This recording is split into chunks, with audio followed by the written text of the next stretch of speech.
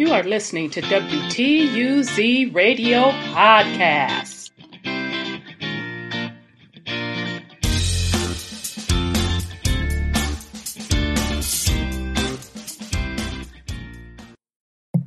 Welcome to WTUZ Radio Podcast. I am your host, Rhonda.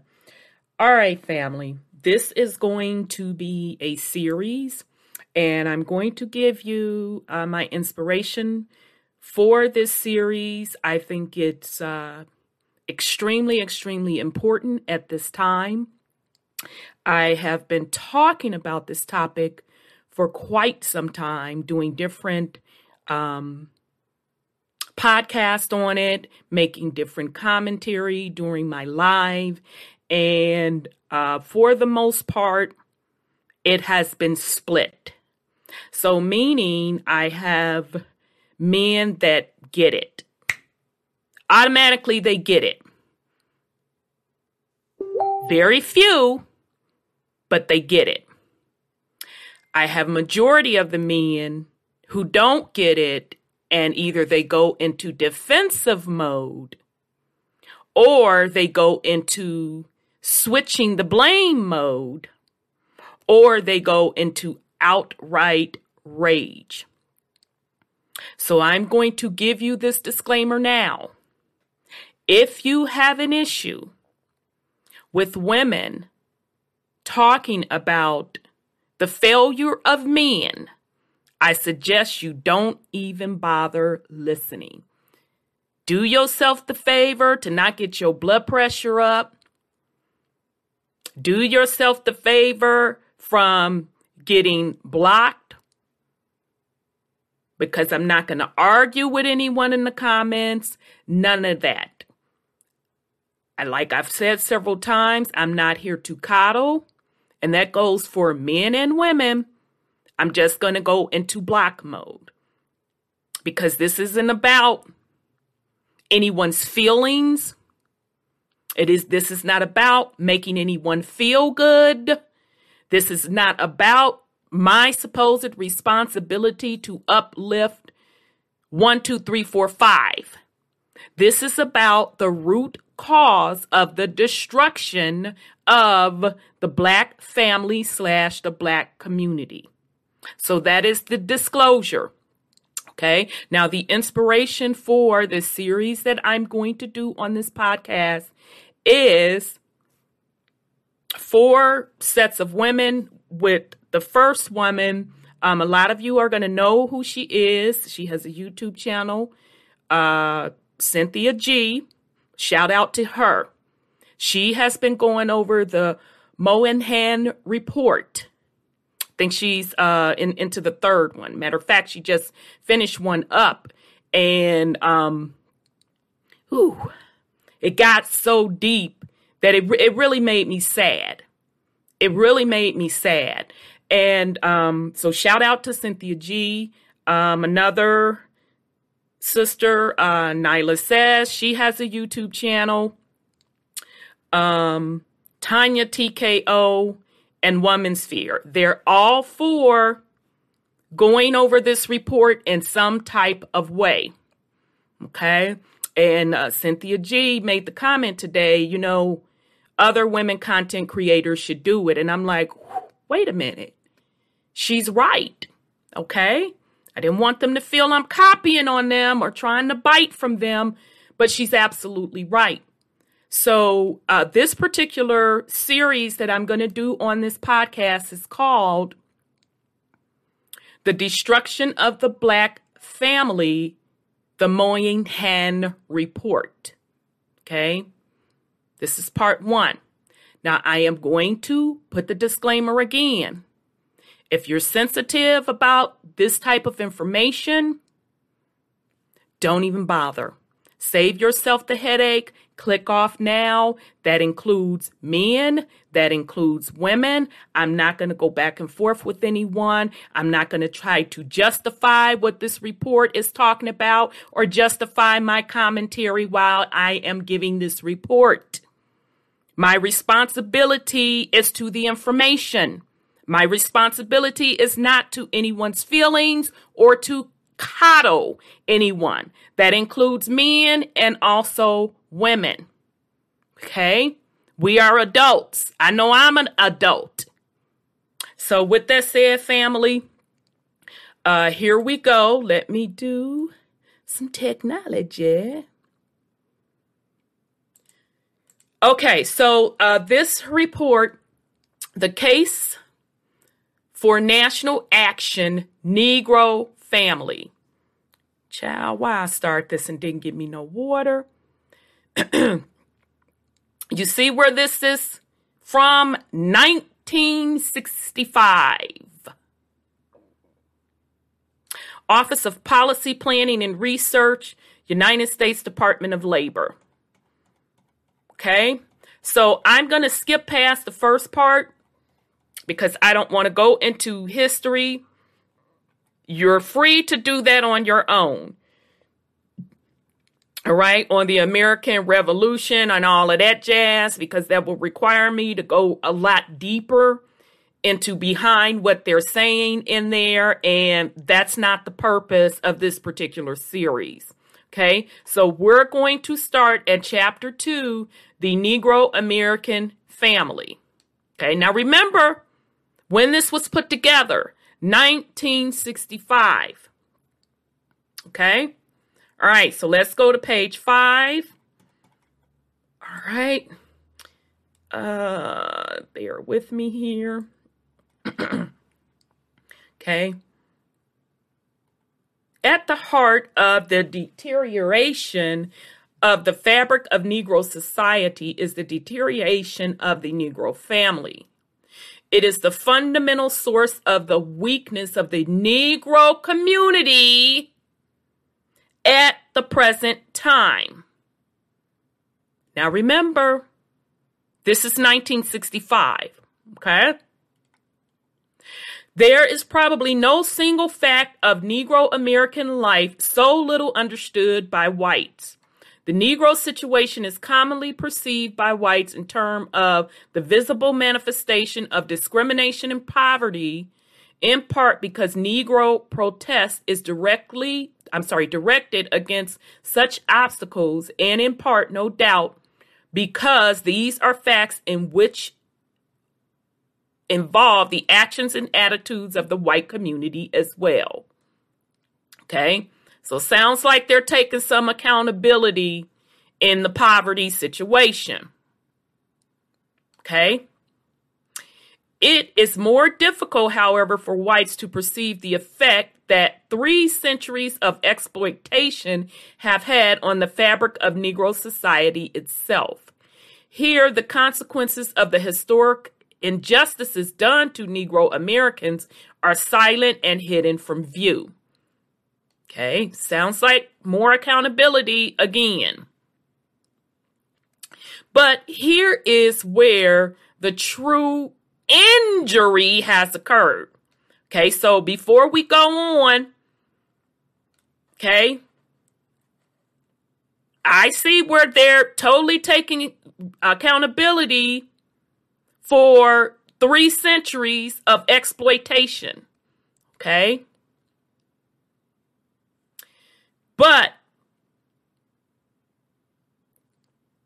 here is where the true injury has occurred. Unless this damage is repaired, all the efforts to end discrimination and poverty and injustice will come too little. The role of the family in shaping character and ability is so pervasive as to be easily overlooked. The family is the basic social unit of American life. It is the basic socializing unit. By and large, adult conduct in society is learned as a child. None of that should be earth-shattering, breaking, so-and-so news. None of it whatsoever.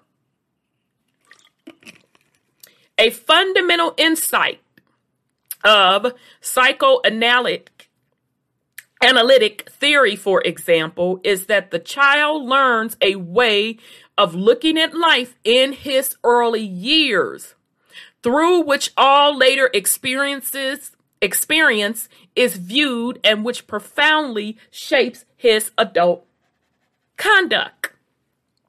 It may be hazard that the reason family structure does not loom larger in public discussion of social issues is that people tend to assume that the nature of family life is about the same throughout American society. The mass media and the development of suburbia have created an image of the American family as a highly standardized phenomenon. It is therefore easy to assume that whatever it is that makes for differences among individual or groups of individuals it is not a different family structure. Okay, so again, they're pointing out how important family structure is. And because white dominance is prevalent in society, and specifically in American society, because they have a stronger family unit and they have portrayed a stronger family unit, and it's going to be proven that they do have a stronger family unit in this report. And what they show in media is the suburban middle class family unit. The perception is across the board, everyone has such a family structure. It's basically what they're saying, which is not the case. And as we go through this report, you're going to see the impacts of family structure. So let's continue. There is much truth to this. As with any other nation, Americans are producing a recognizable family system, but that process is not completed by any means. There are still, for example, important differences in family patterns surviving from the age of the great European migration to the United States, and these variations account for notable differences in the progress and assimilation of various ethnic and religious groups. Okay. A number of immigrant groups were characterized by unusually strong family bonds. These groups have characteristically progressed more rapidly than others. That should be self-explanatory. Think about Caucasian Italians, strong family unit, etc., etc. Okay? But there is one truly great discontinuity in family structure in the United States at the present time, that between the white world in general and that of the Negro American. Okay? So even with me saying the white Italian, they fit in that group. Okay? White, everyone fits in that group pretty much. Okay? The white family has everyone but Negro, a.k.a. Black, a.k.a. African American. The white family has achieved a high degree of stability and is maintaining that stability.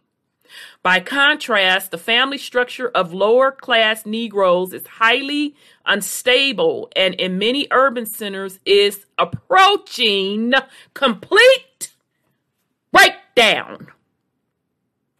Remember, this is 1965. This is before I was born. But I'm going to continue. There is considerable evidence that the Negro community is in fact dividing between a stable middle class group that is steadily growing stronger and more successful and an increasingly disorganized and disadvantaged lower class group. There are indications, for example, that the middle class Negro family puts a higher premium on family stability and the conserving of a family resources than does the white middle class family. Wow. Well, damn. That's interesting that they said that.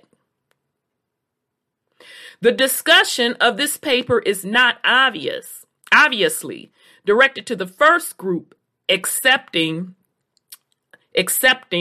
as it affects by the experiences of the second and important exception. I'm sorry, that was exceptions. All right.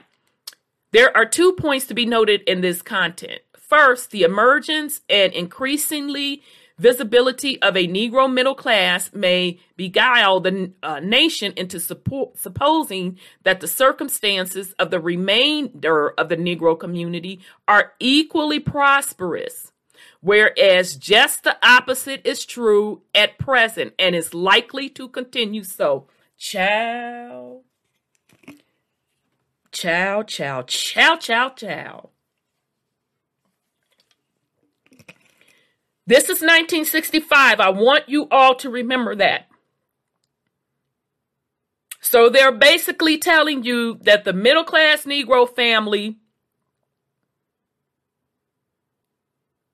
does not make up for the folks, the Negroes, or the melanated people that are not middle class.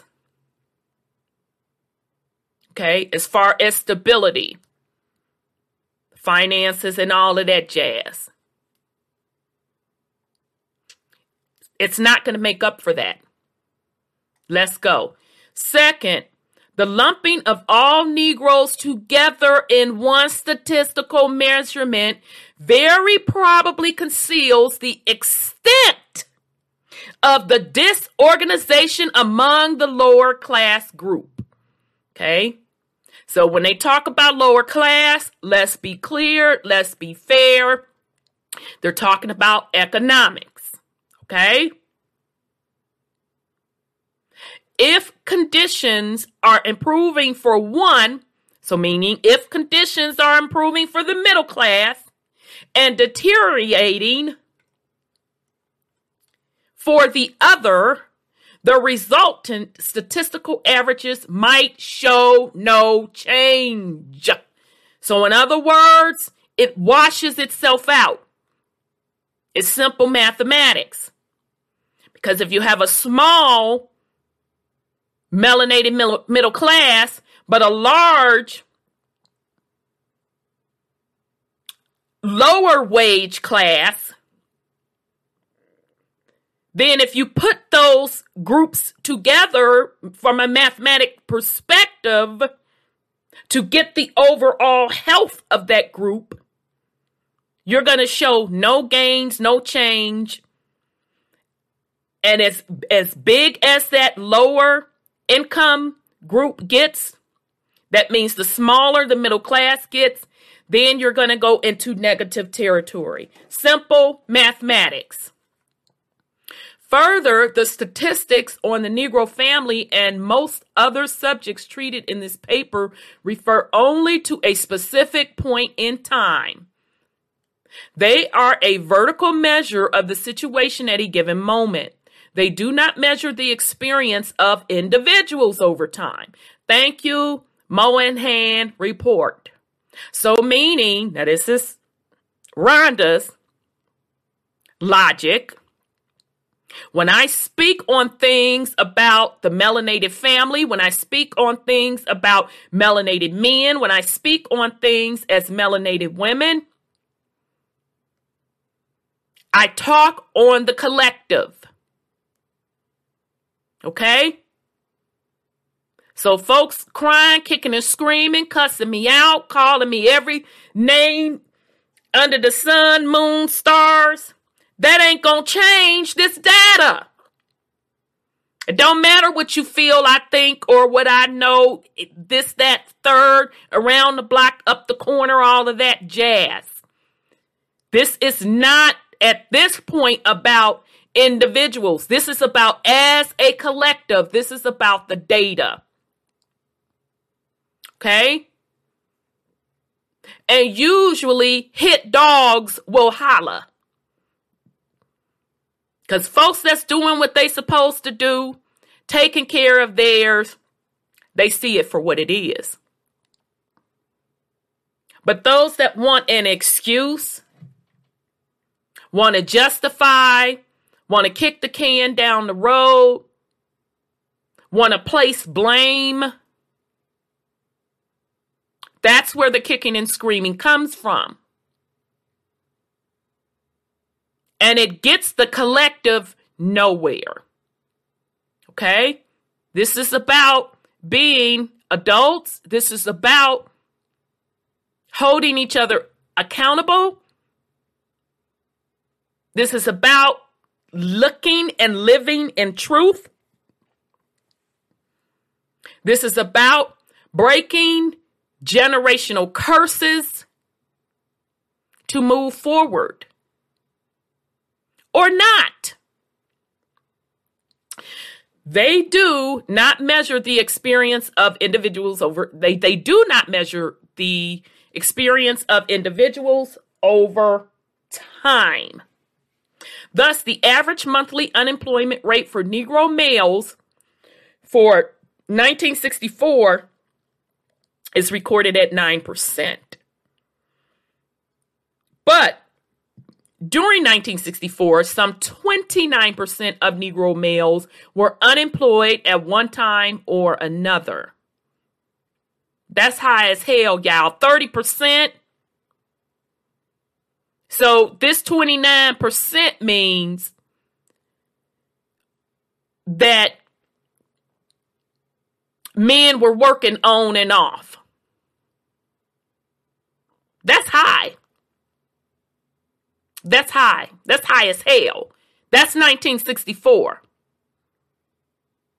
Similarly, for example, if 36% of Negro children are living in broken homes at any specific moment, it is likely that a far higher proportion of Negro children find themselves in that situation at one time or another in their lives. Wait a minute. Wait a minute, Mohan report. Wait 1 minute. Let a sister get her capacities together. 36%. Remember, this is 1965. Well, that's when the report came out. They gathered the data from 1964. 36%? That's almost 40%.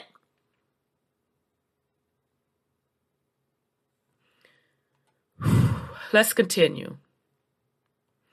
Nearly a quarter of urban Negro marriages are dissolved. Nearly a quarter of Negro women living in cities who have ever married are divorced, separated, or are living apart from their husbands. Remember this 1964. Percent distribution of ever married females with husbands absent or divorced, rural, urban. This is 1960. Child, they done went back to 1960. Here's the stats.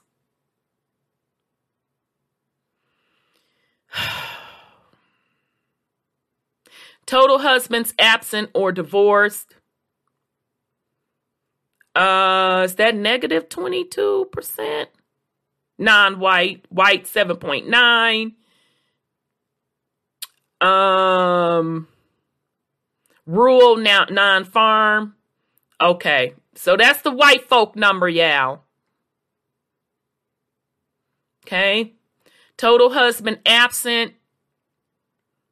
Separated husband absence for other reasons.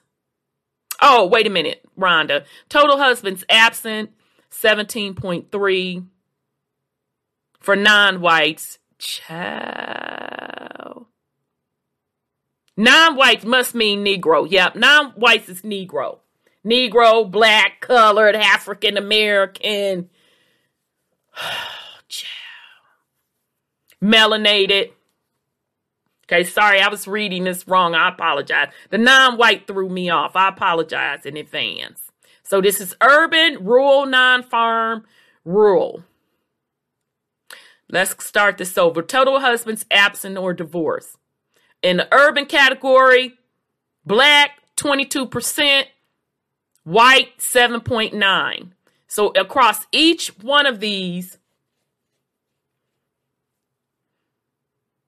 is significantly higher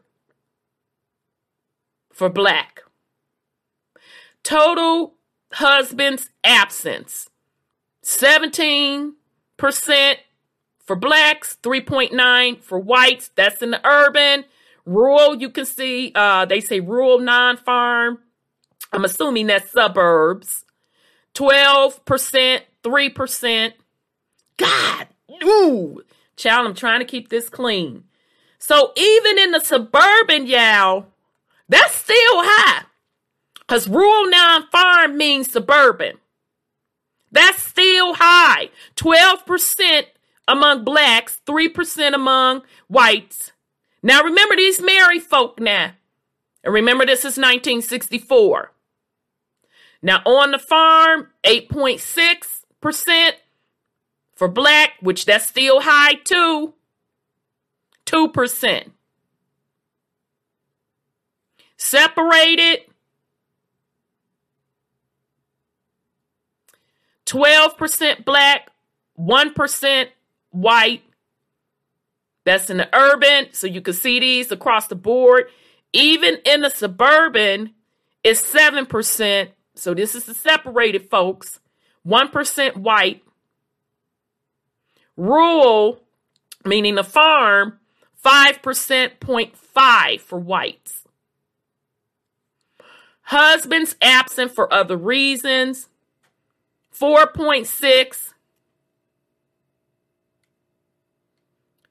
2.1, got you. I get how they did it. So y'all can see the stats here. And the total divorce.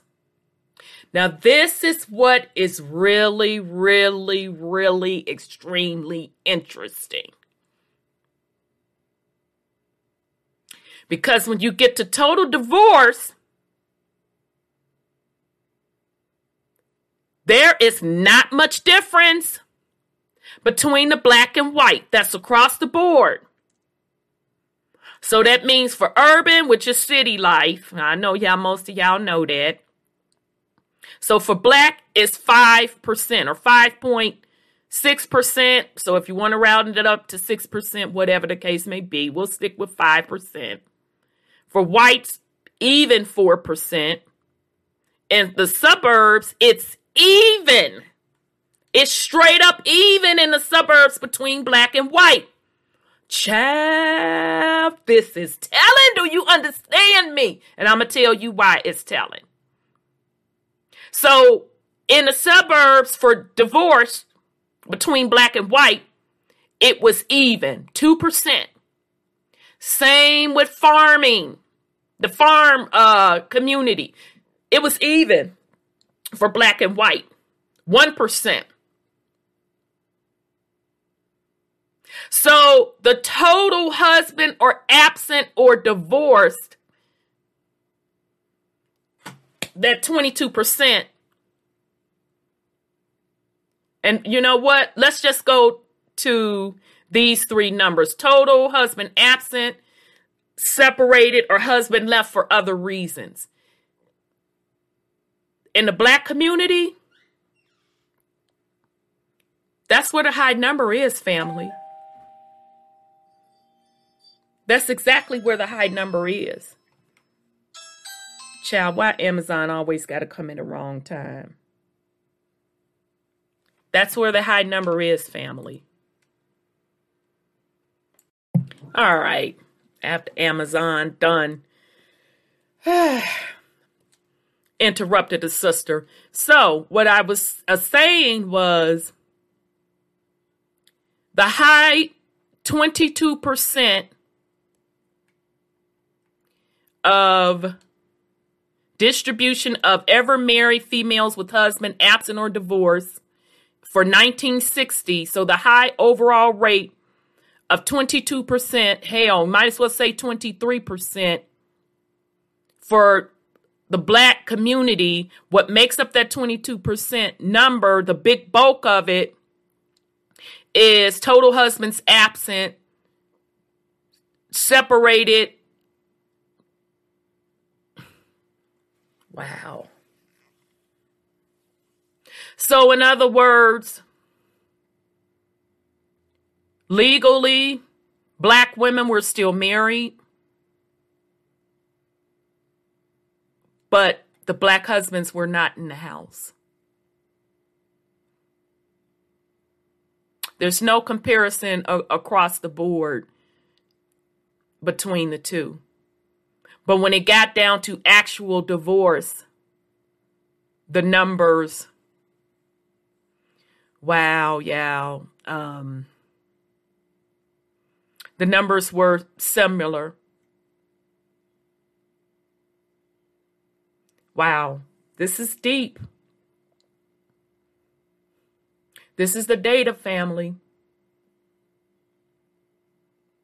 So that means Black men left up out of the home in large amount. These are married Black men back in the 1960s. Let's continue. And they took it from the census population.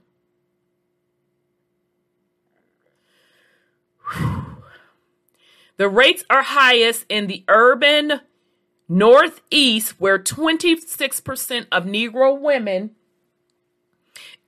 ever married are either divorced, separated, or have their husbands absent. Child, let me pause this. I'll be right back. Sister got to get her some water. I should have got it when the Amazon man came. Child, hold on a second. I'm going to need some water for this. I apologize. Hold on, family. Okay, back. Whew.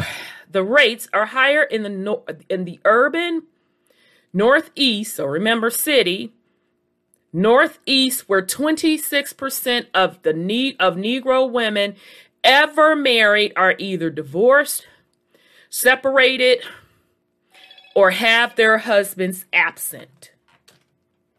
On the urban frontier, the proportion of husbands absent is even higher. That's what I was saying. Well, I was reading not what I was saying, what the numbers was saying up there. Child. In New York City in 1960, it was 30%, not including divorces. Among ever married non-white women in the nation, the proportion with husbands present declined in every age group over the decade 1950 through 60 as followed. Okay. All right. So they're just showing you the decline. And as you can see, it gets worse as the age dips. Wow. Although similar declines occur among white females, the proportion of white husbands present never dropped below 90%. Except for the first and last age groups. So this is like a double punch in the so-and-so stomach. Because these stats talk about Black folks that were married had a 30% where the father wasn't in the home, the husband wasn't in the home. Well, let's say in the case of New York, but overall 26%. Okay, but in that report, it was overall 22%, where when the black mother was married to the black father or husband, 22% of those marriages did not have the husband/father in the home. In New York, in the 1960s, it was 30%.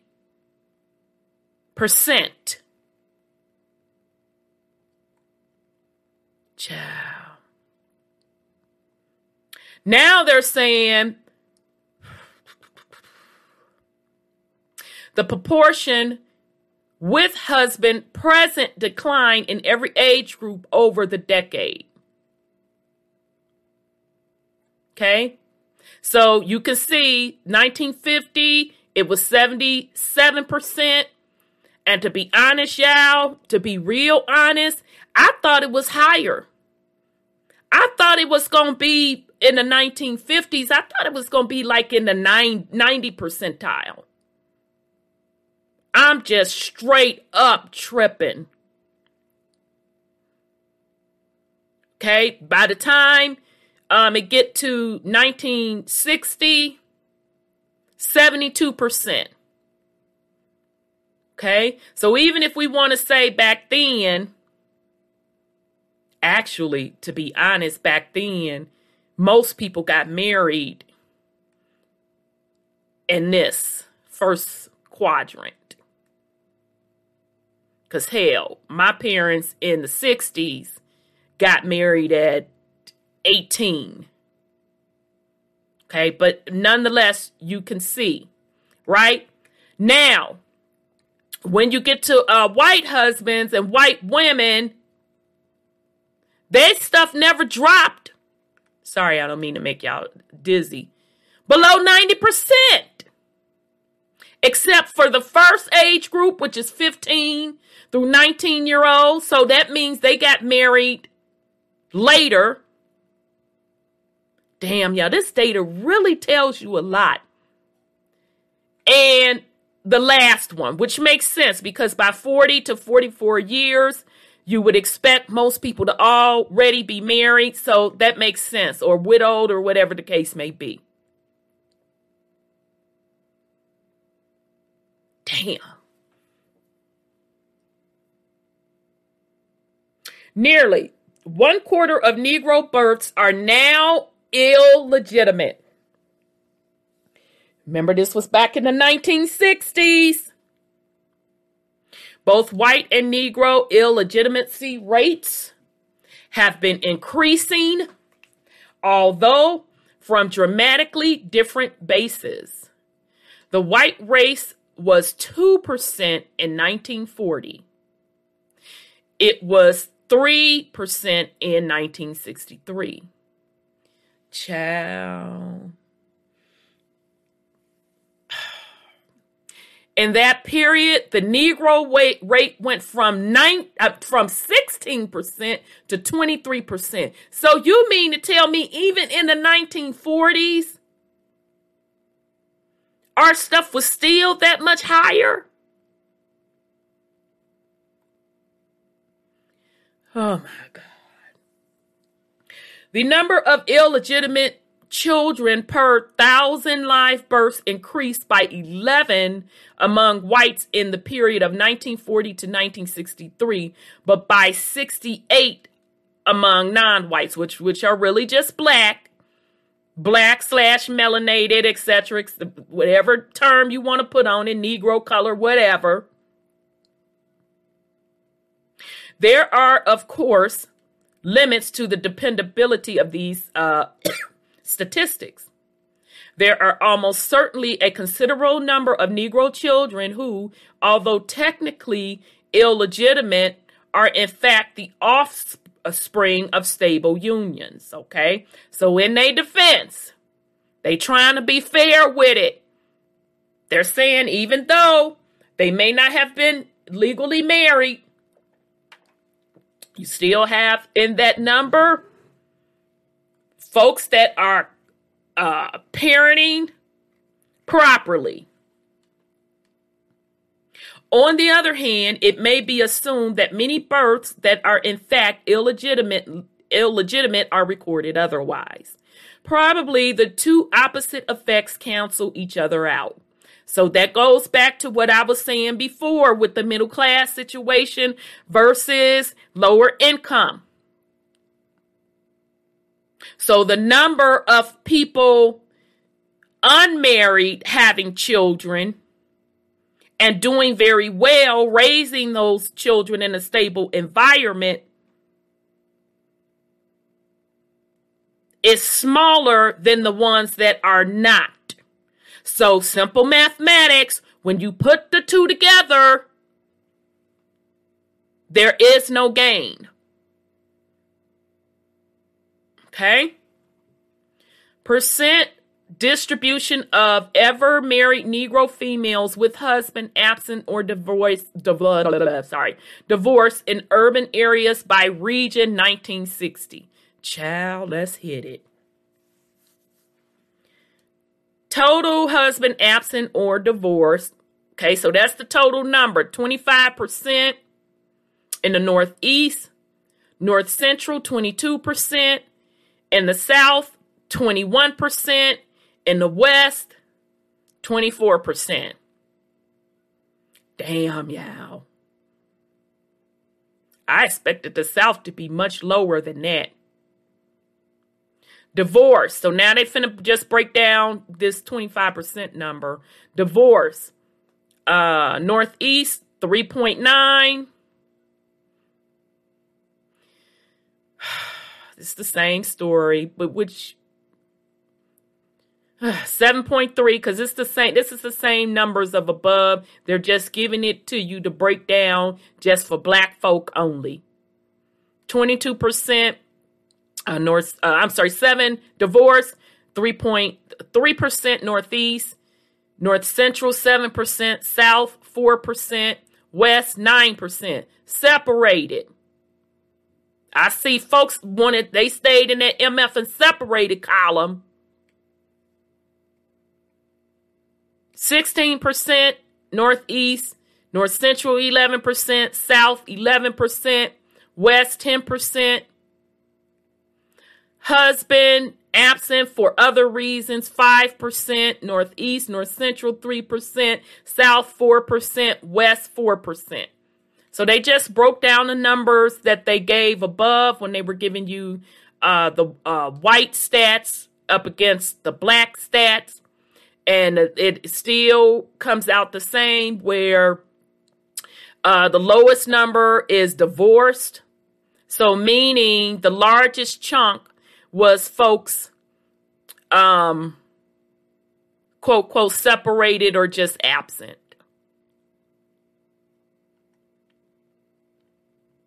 The non-white illegitimacy rate is 8 times the white ratio.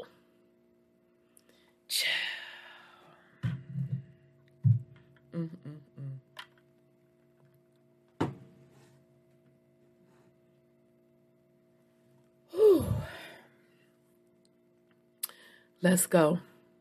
I mean, you don't even have to look at this graph to see non-white versus white.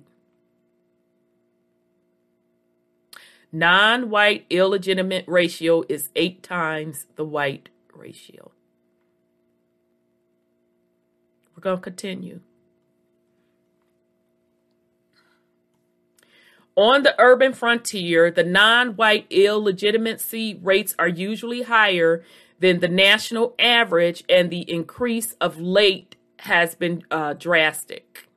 In the District of Columbia, the illegitimacy rate for non-whites grew from 21.8% in 1950 to 29.5% in 1964. A similar picture of disintegrating Negro marriages emerged from the divorce statistic. Divorces have increased of late for both whites and non-whites, but at a much greater rate for the later. In 1940, both groups had a divorce rate of 2.2%. By 1964, the white rate had risen to 3.6%, but the non-white rate had reached 5.1%, 40% greater than the formerly equally white rate. Okay. Almost 1/4 of Negro families are headed by females. Remember, this was 1960. And just hold on to your seats, because they gonna get in detail. They're gonna get into detail in this report. And because, again, we're getting to the root issues of the destruction of the Black family. Almost 1/4 of Negro families are headed by females. As a direct result of this high rate of divorce, separation, and desertion, a very large percent of Negro families are headed by females.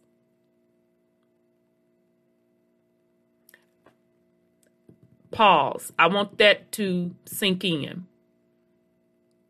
Remember, this is 1960. And we can really go back to 1940, because they done put that up in there. While the percentage of such families among whites have been dropping since 1940, it has been rising among Negroes. The percent of non-white families headed by a female is more than double the percentage for whites. I want that to pause. So Black women are raising children on their own,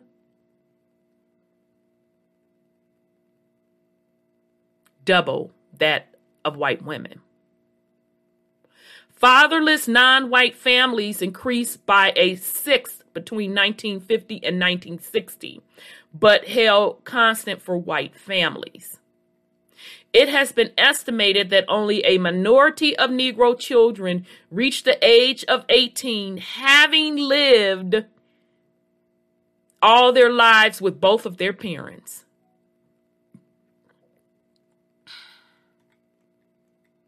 Illegitimacy ratios per 1,000 non-white births by city. Child, they didn't come to play in this report, baby. 1950 and 1962. Let's hit it. So non-white Black, that means they talking about Black folk. Chicago, illegitimacy rates per thousands. Y'all seeing this? Chicago and Cincinnati running neck and neck.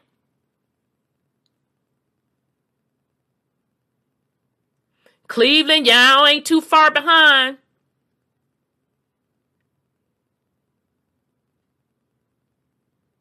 Wow, Dallas was higher than Cleveland, and almost running neck and neck with Chicago and Cincinnati. Detroit, okay. You almost was at the 200 mark. 200,000 mark. Damn, Houston, you ain't too far behind. You about one little hair from Chi and Cincinnati. Because Chi and Cincinnati almost at that 300,000 mark. God diggity, Memphis, y'all are off the mother effing chain. Baby, y'all beat everybody. You about what, at 350,000? This was back in what they said, from the 1950s to 1962. Milwaukee, a little bit over the 200,000 mark. Minneapolis, still Minnesota, but this is the city. So Minneapolis, you were almost at the 300,000 mark. New Orleans, y'all just under the 200 mark, maybe 180,000. Philly, you at about 250,000. San Antonio, I shouldn't say, I don't want to say too bad. You probably at the 150,000 mark. Seattle, a little bit over 100,000 mark, maybe 120. DC, DC, you probably, well, you neck and neck with Minneapolis. So y'all see the numbers. Probably 270, something like that, 270,000. Remember, illegitimacy births by blacks from the 50s to 62.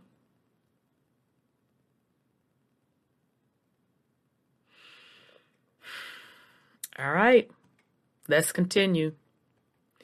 Almost 1/4 of the non-white families are headed by a woman. So, y'all can see it.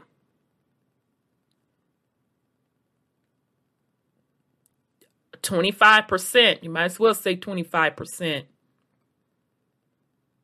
As you can see, white women, and down here, they're giving it to you. So almost 25%. You might as well say 25% for black women in 1962 raising children on their own. Versus for white women, it was below 10%. Now, this is the part that blew my locks all the way to so-and-so back. Let's go back to 1949.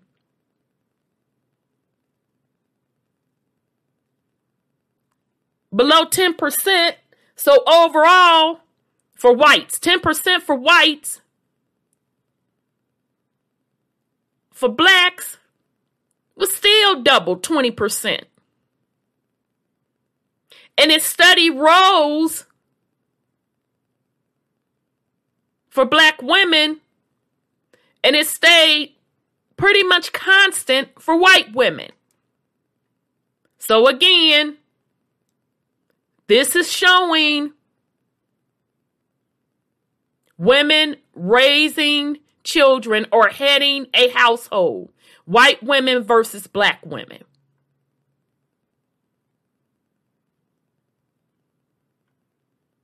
Let's continue.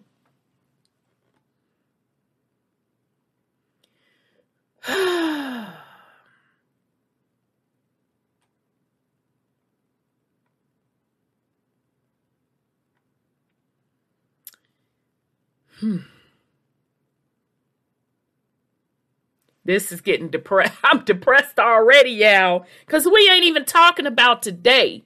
We're talking, Boomer, this is your generation. So meaning this would be my parents' generation. And when they get into the 40s and stuff, that's my grandparents' generation, which they would call a silent generation. And it wasn't looking all rosy back then either. This is really straight blowing my wig back, or my locks.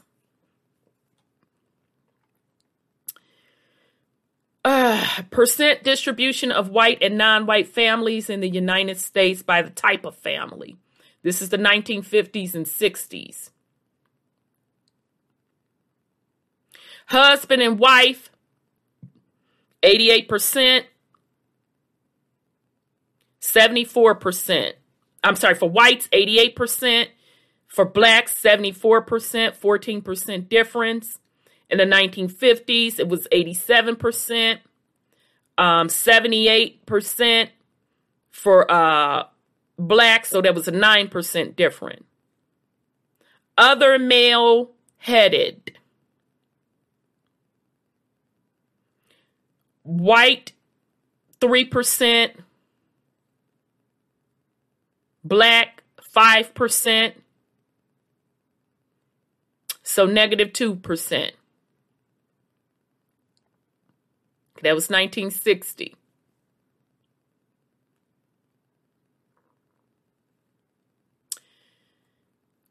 Back in the 50s, it was split even. Okay? So black men in the 60s, you had a 2% gain on running the household by yourself over white men. Child, this is where it is. And remember, let's start with 1960. Female-headed household. 9% were white, 21% for black women. 12% difference.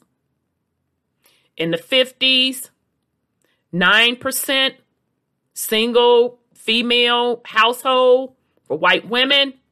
For black women, 18%. So that's a 9% difference. I'm going to leave that right there while I sip some water, so folks can reflect. Remember, this is 1960. Hell, 1950. Let's continue. Here's where we finna get into it. Because what has been run amok in the black community recently, and I don't know, well, yes, I do, because this narrative started actually with the baby boomers talking about welfare took black men up out of the home. And you have still to this day Generational X and millennials repeating that narrative, and I just about want to vomit. Because first of all, what man of any type of dignity, self-worth / value would form his thoughts to say that a welfare check stopped him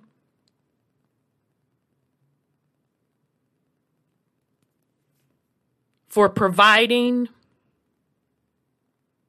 and caring and building and protecting his family.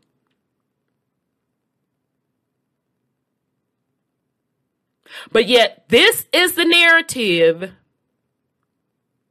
that has been given to try to justify these statistics that I have just gone over via this Moynihan report, which they got their data from the census report. And I'm sure the next one we finna to go over, which is this AFDC, or the welfare system. Children on AFDC with fathers absent compared with all children on AFDC. Okay, so right there, that kills the narrative that welfare took black men up out of the home. Because if they have to compare, if they're comparing children on welfare with the fathers absent compared with all children, that kills that whole narrative that welfare took the black men out the home.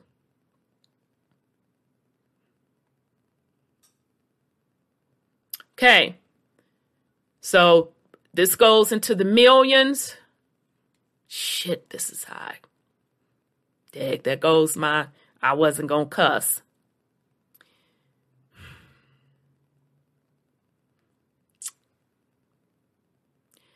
Child. Here it is, family. You see this big old mountain of fathers absent?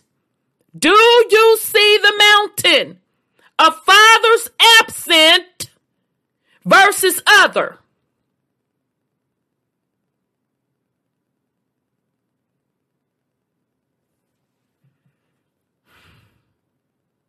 And it even says in the little footnotes, it excludes those fathers who were dead or incapacitated. So back up in 41, it was almost at 1 million. Now I'm talking about the absentee fathers whose babies are receiving welfare.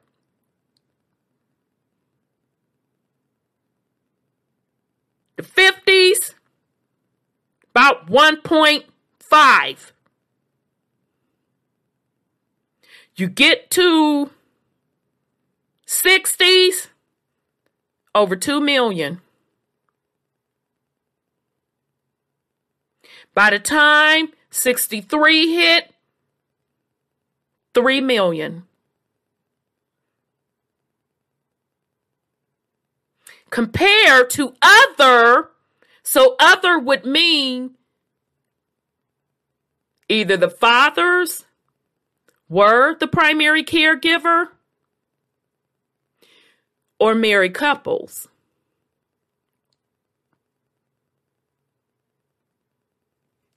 Total different numbers.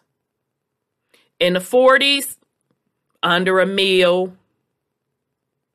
The 50s, almost 1 million. I put it at maybe, 700,000-800,000. By the time you get to 63, at 1 million. So that's a huge leap between children whose fathers are absent compared with the children whose father is in the picture on welfare. Let's continue. Once again, this measure of a family's disorganization is found to be diminishing among white families and increasing among Negro families.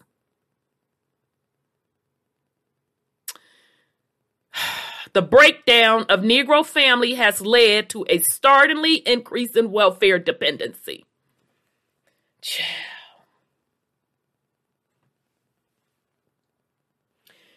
Ooh, chow.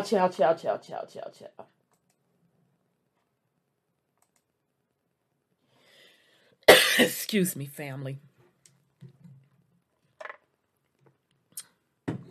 The majority of Negro children receive public assistance under the welfare program at one point or another in their childhood. At present, 14% of Negro children are receiving welfare assistance as against 2% of white children. Remember, this was back in 1960. 8% of white children receive such assistance at some time as against 56% of black children. According to an extrapolation based on Pew data. Let it be noted, however, that out of a total of 1.8 million black illegitimate children in the nation in 1961, 1.3 million were not receiving aid under the welfare program, although a substantial number have or will receive aid at some point in their lives. Which makes sense if folks were married and then the father was no longer in the household.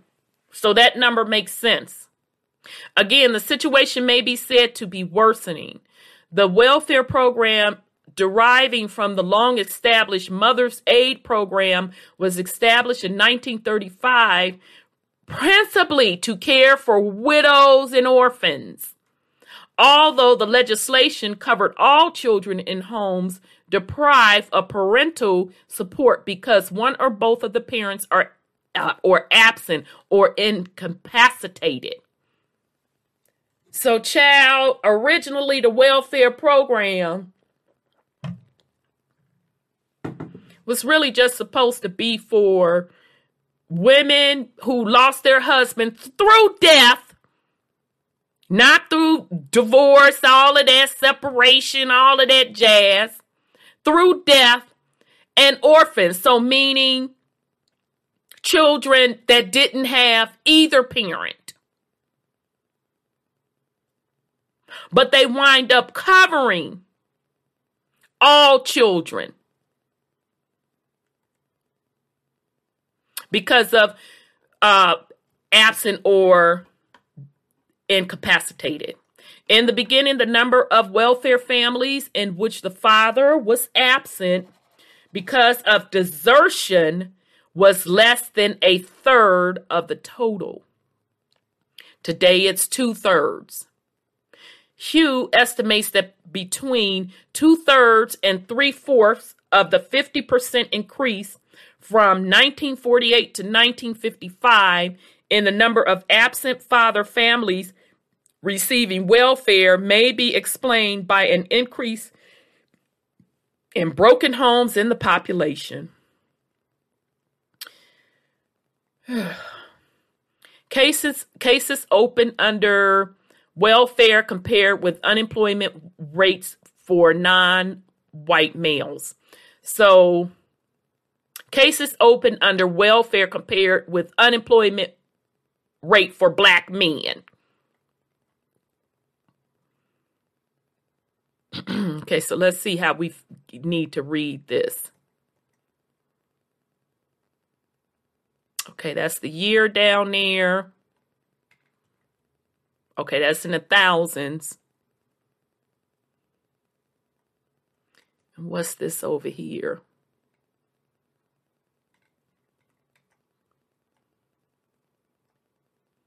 Sorry, trying to see.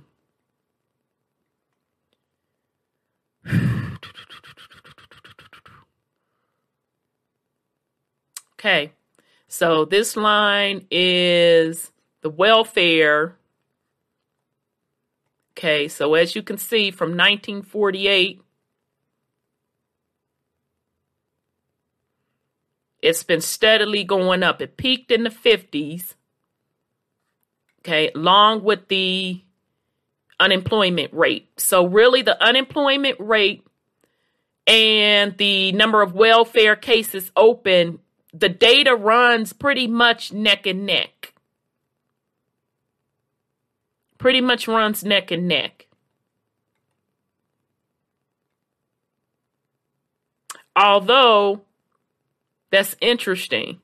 Seems, let's see, unless I'm reading this wrong, around 64, the welfare cases spiked to almost, what's that, over 400,000, but the unemployment rate dropped for black men. That's interesting. Okay, now I could be reading that wrong. Let's see what they say. A 1960 study of aid to dependent children in Cook County stated,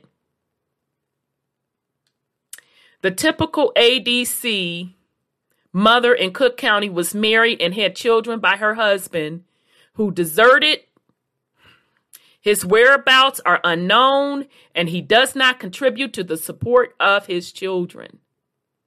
She is not free to remarry and has had an illegitimate child since her husband left.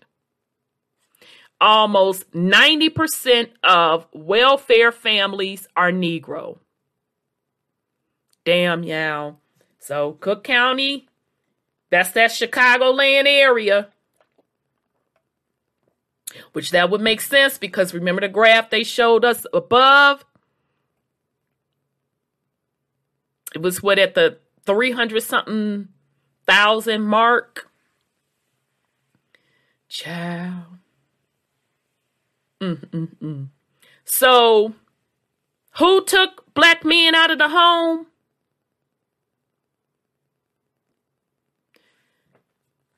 This just used in Chicago. This back in the 1960s.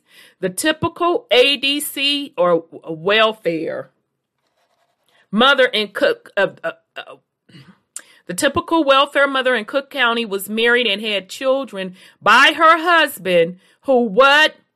Deserted. His whereabouts are unknown, and he does not contribute to the support of his children. She is not free to remarry. Well, y'all know that you can't get remarried if you're already married to someone, and you can't divorce someone if you don't know where they are, because you got to serve them. You got to serve them with them divorce papers, right? And even in some states today, you still have to physically serve your spouse with the divorce papers. 90% of welfare families are Negroes. The study expansion of this welfare program as of public assistance programs in general can be taken as a measure of the steady disintegration of the Negro family structure over the past generation in the United States. Remember, this was the 1960s. This baby boomers generation. So now we're what? My generation is Generation X. That's one generation. Millennial is another generation. That's another generation. Now we're coming up on the Z's. Some of you are starting to have children. So now this is 3 generations forward. And we already know for a fact that it ain't got no better. We also can see, back it up to the silent generation, that 1940s and some change generation, it wasn't even looking rosy back then. Child. All right, we're going to stop right there. I'm going to come to a part 2. I'm going to try to do this at least once a week, depending on my time, my energy. I may even do it twice a week. Again, I'll give you the source of this information. This is the case for national action. This is the need of Negro family. The report was produced in 1965. Office of Policy Planning and Research, United States Department of Labor, but it's called the Moynihan's Report. Okay, so we're going to come back. I'll be back next week. Might even drop another one this week, a part 2, because we're going to go through this report to get to the root problem of the destruction of the Black family and the Black community.